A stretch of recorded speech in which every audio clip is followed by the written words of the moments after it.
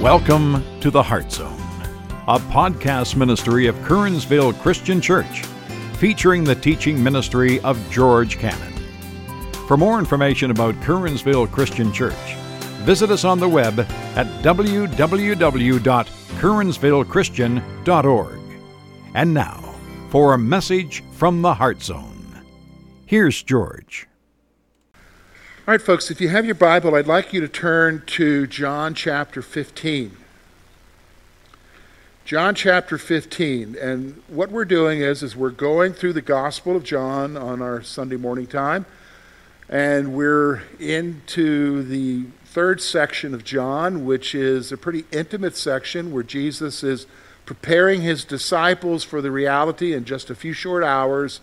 He's going to be taken, he's going to be accused, he's going to be beaten, he's going to be crucified, and what they have known before is going to change. That is, they have been with Jesus, they've seen him do exciting things, and now he's gone. He's been telling them, I'm going to leave.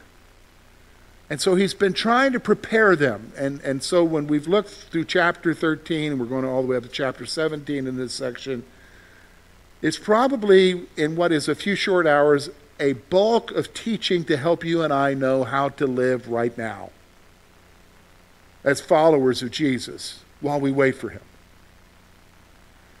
Now, that's what's hard. Because, think about it. If Jesus is with you, you can do whatever, right?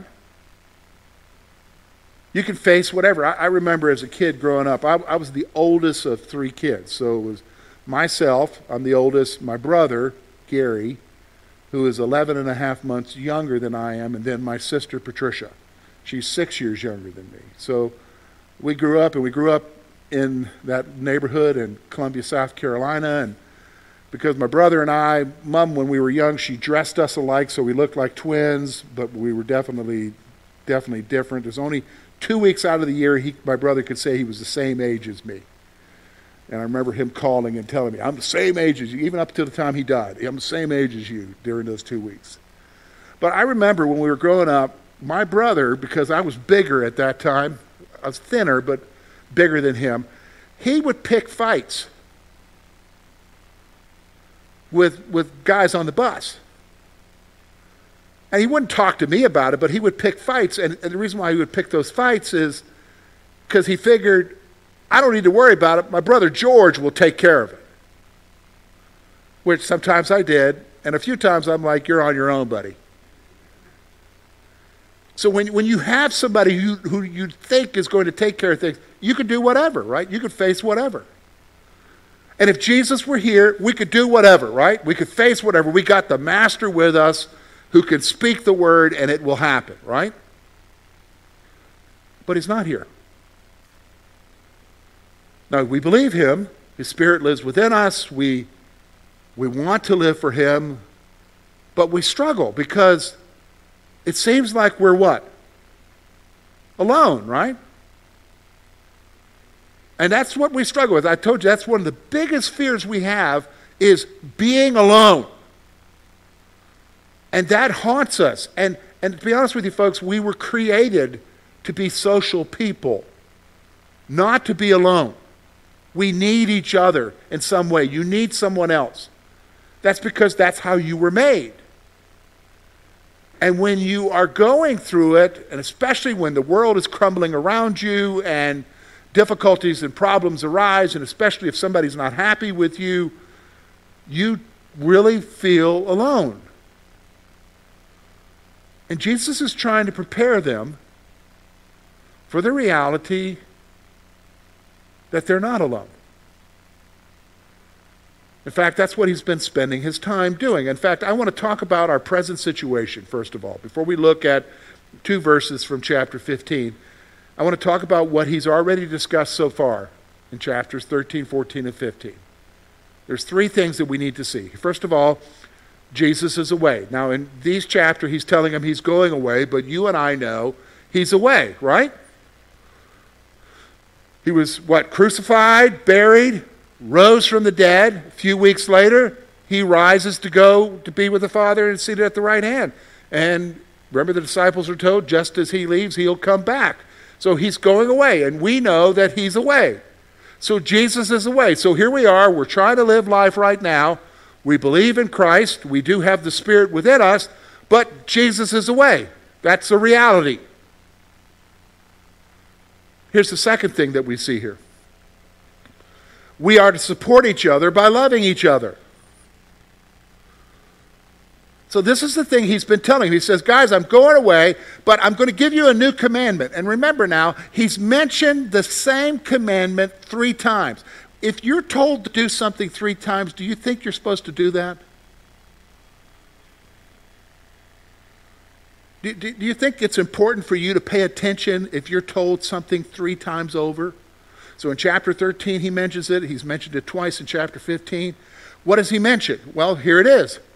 Love one another. Okay? Love one another as I have loved you. A new commandment. Now, this isn't an option. When he says it's a commandment, is it an option? You know, so it's like when I tell my kids, I want you to do this, and I reiterate it 3 times. It's not if you feel like it. No, that doesn't cut water, does it? I mean, it's like, no, you're supposed to do this. And so Jesus is not saying, if you feel like it, love one another. A new commandment I give you. He's telling you, I'm going away, and so you're going to need each other, so love one another. And again, it's not this kissy face thing, I love you. No, it's love in action, being there for each other, okay? Here's the third thing. Why? He mentioned this earlier. We saw this the last time we were together. We will be rejected by the world as Jesus was rejected. We're going to be rejected. People are not going to be happy with your faith, period.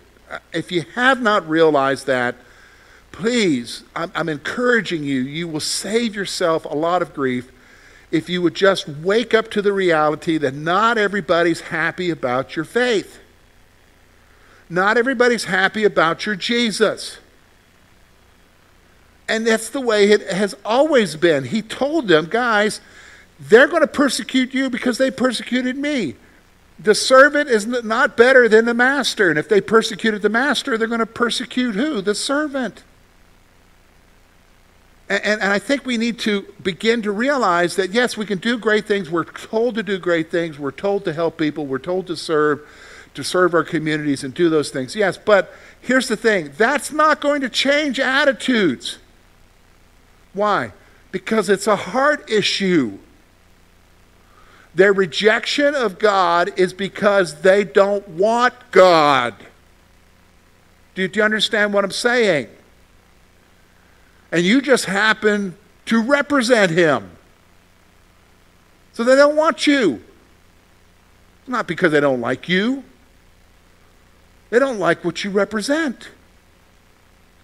So that's the present situation. And you're like, okay, yeah, but you know what, George? Okay, he's away. And I understand we're supposed to love each other. And yes, the world is definitely like that. And you're telling me I'm not supposed to feel alone? Yeah, I'm telling you, don't feel alone.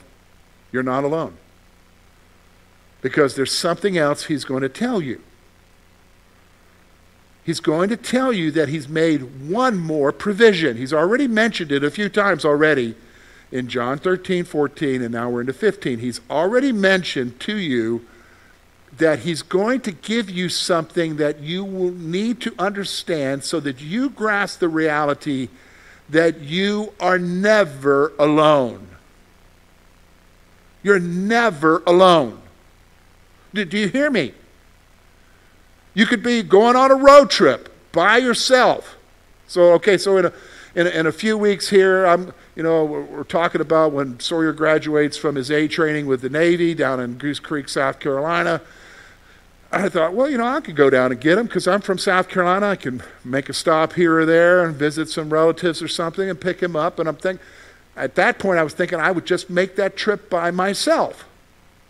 But I'm not by myself. I'm never by myself. Why? Because of what he's going to tell me now. You are never alone. Well, what's he going to tell me? Well, let's look at what it says here. Look with me at verse 26. It'll be up on the screen if you want to look at it on the screen, if you don't want to look at your Bible. Here's what he says. But when the Helper comes, whom I shall send to you from the Father, the Spirit of truth who proceeds from the Father, he will testify of me. And you also will bear witness because you have been with me from the beginning. You're not alone. Why? You have a helper. You have a comforter. All of those words are used to, in the Greek language, the language in which this text was written, it's a parakletos. Now, we don't have an equivalent word for that in our English. So some translations, King James, I use the New King James, will say helper, or the Old King James would say comforter. Some translations will translate it counselor. What does it mean? Parakletos, in its actual meaning, means someone who comes alongside. So, for instance, I want you to picture it. Do you remember when your kids were learning to ride a bike? Do you remember when they were learning to ride a bike, you had training wheels on, or when you took those training wheels off? Did you just say to them, hey, get on the bike and drive down the road, you'll do okay? Is that what you did? That's not what I did. I was right there. The training wheels were off, but I was running right with them. Why? To make sure that they weren't going to fall over until they could get their legs under them to be able to ride that bike. Didn't you do that? We have video of me doing that. And them still wiping out. And you do too, right? Someone who comes alongside. This is what he's wanting you to understand. You are not alone, because when the helper, the one who comes alongside, comes, he's talking about right now, folks. You are not alone. Yes, Jesus is away, and we wish he were here with us, right? We wish that he could just show up in the midst of our problem and take care of it and set everything right. We wish that that would take place. I haven't found somebody yet that just doesn't want Jesus to show up and take care of it all, right? But he's not here yet. He's not. He's coming, but he's not here. And so what does he say? He said, love one another. Yeah, but okay. Yeah, but what about if so-and-so has a bad hair day? It's hard to love somebody with a bad hair day, right? Yeah, but I'm still in this world that's not happy with me because of who I follow. Is this it? No, he says it's not it. You have somebody with you always. That's the helper. So that's where we're going to spend the rest of our time, and we're going to focus on 5 things that he tells us from these 2 verses. 5 things about the helper that you and I need to grasp. So here it is. Here's the first one. From his perspective of telling them, he's telling them something that's going to take place in the future, but for you and I, it's already taken place. Okay, so here it is. Look with me, verse 26. He says, but when the helper comes, here's the reality. The helper has come for us. So here's what I want you to see. The followers of Jesus have another comforter or helper. You already have them. That's reality. Now, all right, so I wrote that down. Big deal, George, I already know that. No, you need to grasp it. Why do you need to grasp it? Okay, because here's the thing. We already talked about this earlier. Life happens. Life happens. And stuff just comes out of nowhere. So you know what? The other day, Rob and I were delivering our Project Grace packages, and he was riding along with me in the Buick that I'm driving, and we're enjoying that nice, cool air conditioner. And so I said, okay, Rob, I'll take you back to your truck, and then I'm going to head over to Sheets. And so as we're riding along, I'm starting to smell something, and it's not Rob. It's coming out of the vents. And He's my friend. So he gets out. I said, all right, I'll see you over at Sheets. He gets his vehicle, and so I head over to Sheets, and it's still coming through the vents. And I'm like, what is this smell coming through the vents? I'm like, man, something must be really bad outside for it to be coming through the vents. And so we pulled in the Sheets, and I look up, and under the hood, there's white smoke coming out from under the hood. White smoke coming out from under. What is going on? I'm hopping out. I'm popping the hood. I'm like, am I burning up the engine? Is there something wrong with the oil? I'm looking down at the serpentine belt. That's where the smoke's coming from. And what is going on? And here I realized the air conditioner quit. The compressor froze up on that Buick. And so now I no longer have that nice cold air. And it's all because Rob got out of my vehicle. That's why I know my compressor died. Rob got out. No, Rob had nothing to do with it. It just died. And then I died when the mechanic told me it's going to be $1,000 to replace that compressor. That's life, right? Did I wake up that morning and say, okay, Lord, another day. Thanks for the compressor that's going to die today. You don't know when stuff happens. Stuff happens. Now, here's what happens. That's just something I can't say that I'm asking where God is in the midst of that. But other stuff happens, and you begin to feel what? Alone. And you question, where are you, God? Why is this happening to me? Where are you? I'm telling you, listen to me, folks. Here's the reality of what Jesus is saying to us in verse 26. When the Comforter has come, the reality is for you and I, he has come. You are not alone. And that question is a wrong question. That right there, you, in the midst of whatever you're going through, you're not facing it alone. You're facing it with who? God. Through the person of the Holy Spirit in your life. He's with you. You have another helper. You have another comforter. You have another counselor. Whatever word you want to choose, you have someone who comes alongside of you,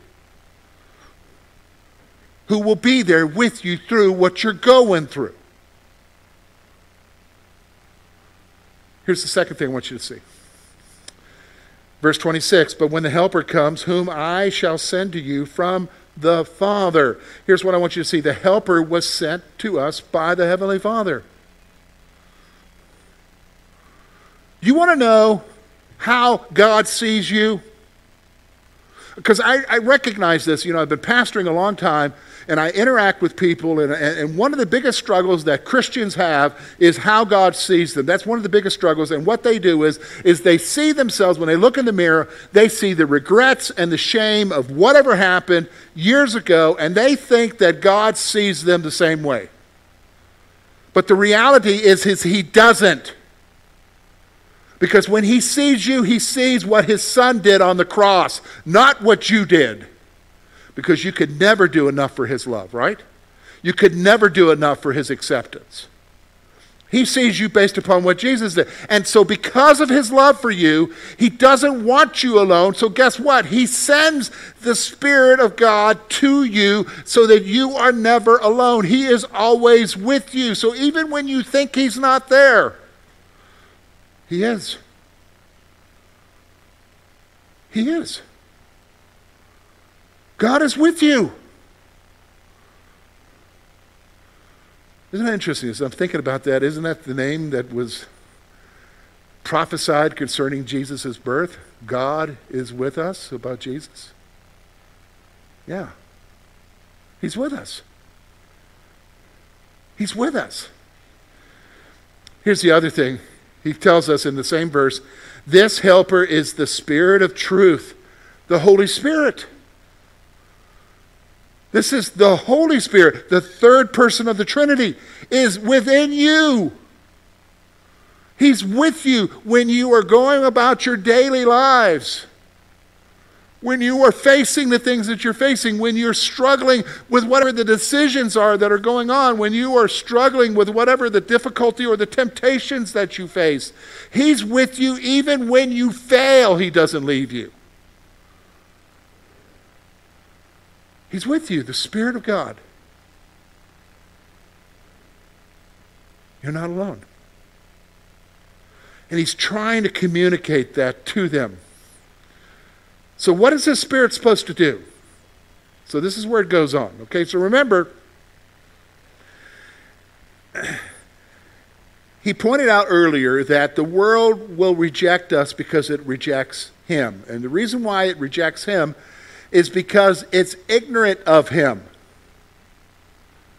So he wants to alleviate some stress from your life by telling them something. And I hope this will alleviate some stress from your life.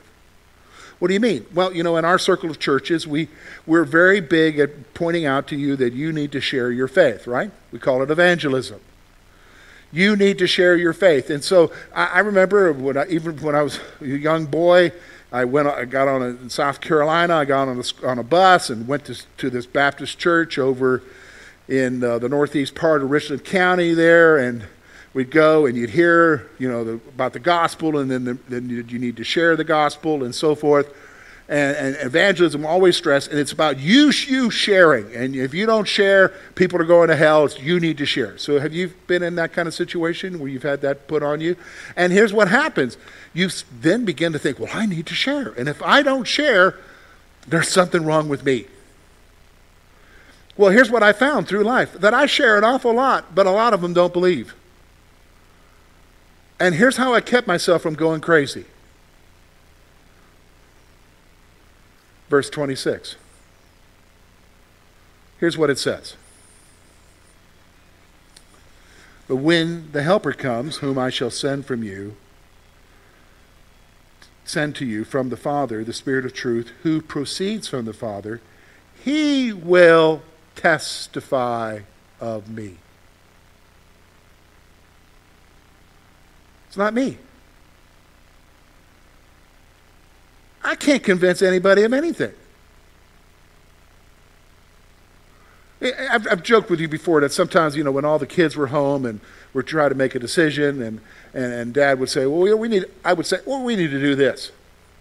My family, I don't know who started it, but it became the thing now. It's all about you, George. But that's not what we want to do. It's all about you, right? No, okay, we'll do what you guys want to do. I can't convince even my own family sometimes about what they should do. So how do I think that I'm going to convince everybody about Jesus? I'm not. Well, you're not supposed to. The convincing part is who? The Spirit of God. In fact, we're going to read that when we get into John chapter 16. It says he convicts the world. The word convict there also means convinces. He is the one who convinces of sin, not you. So here's the point I want you to see. The Holy Spirit will testify about the reality of Jesus to the world. The reason why they don't see it is because they don't see it. The reason why they don't understand is because they don't understand. And the way that they understand is not because you share it the right way. It's because somebody opens their eyes to the reality. And who's that? The Spirit of God. And that will relieve you from the stress as you live your life. But that doesn't completely leave you of the responsibility. What do you mean? Well, look at me at verse 27. Here's what he says. And you also will bear witness because you have been with me from the beginning. What's he saying here? We are also to testify since Jesus is real to us.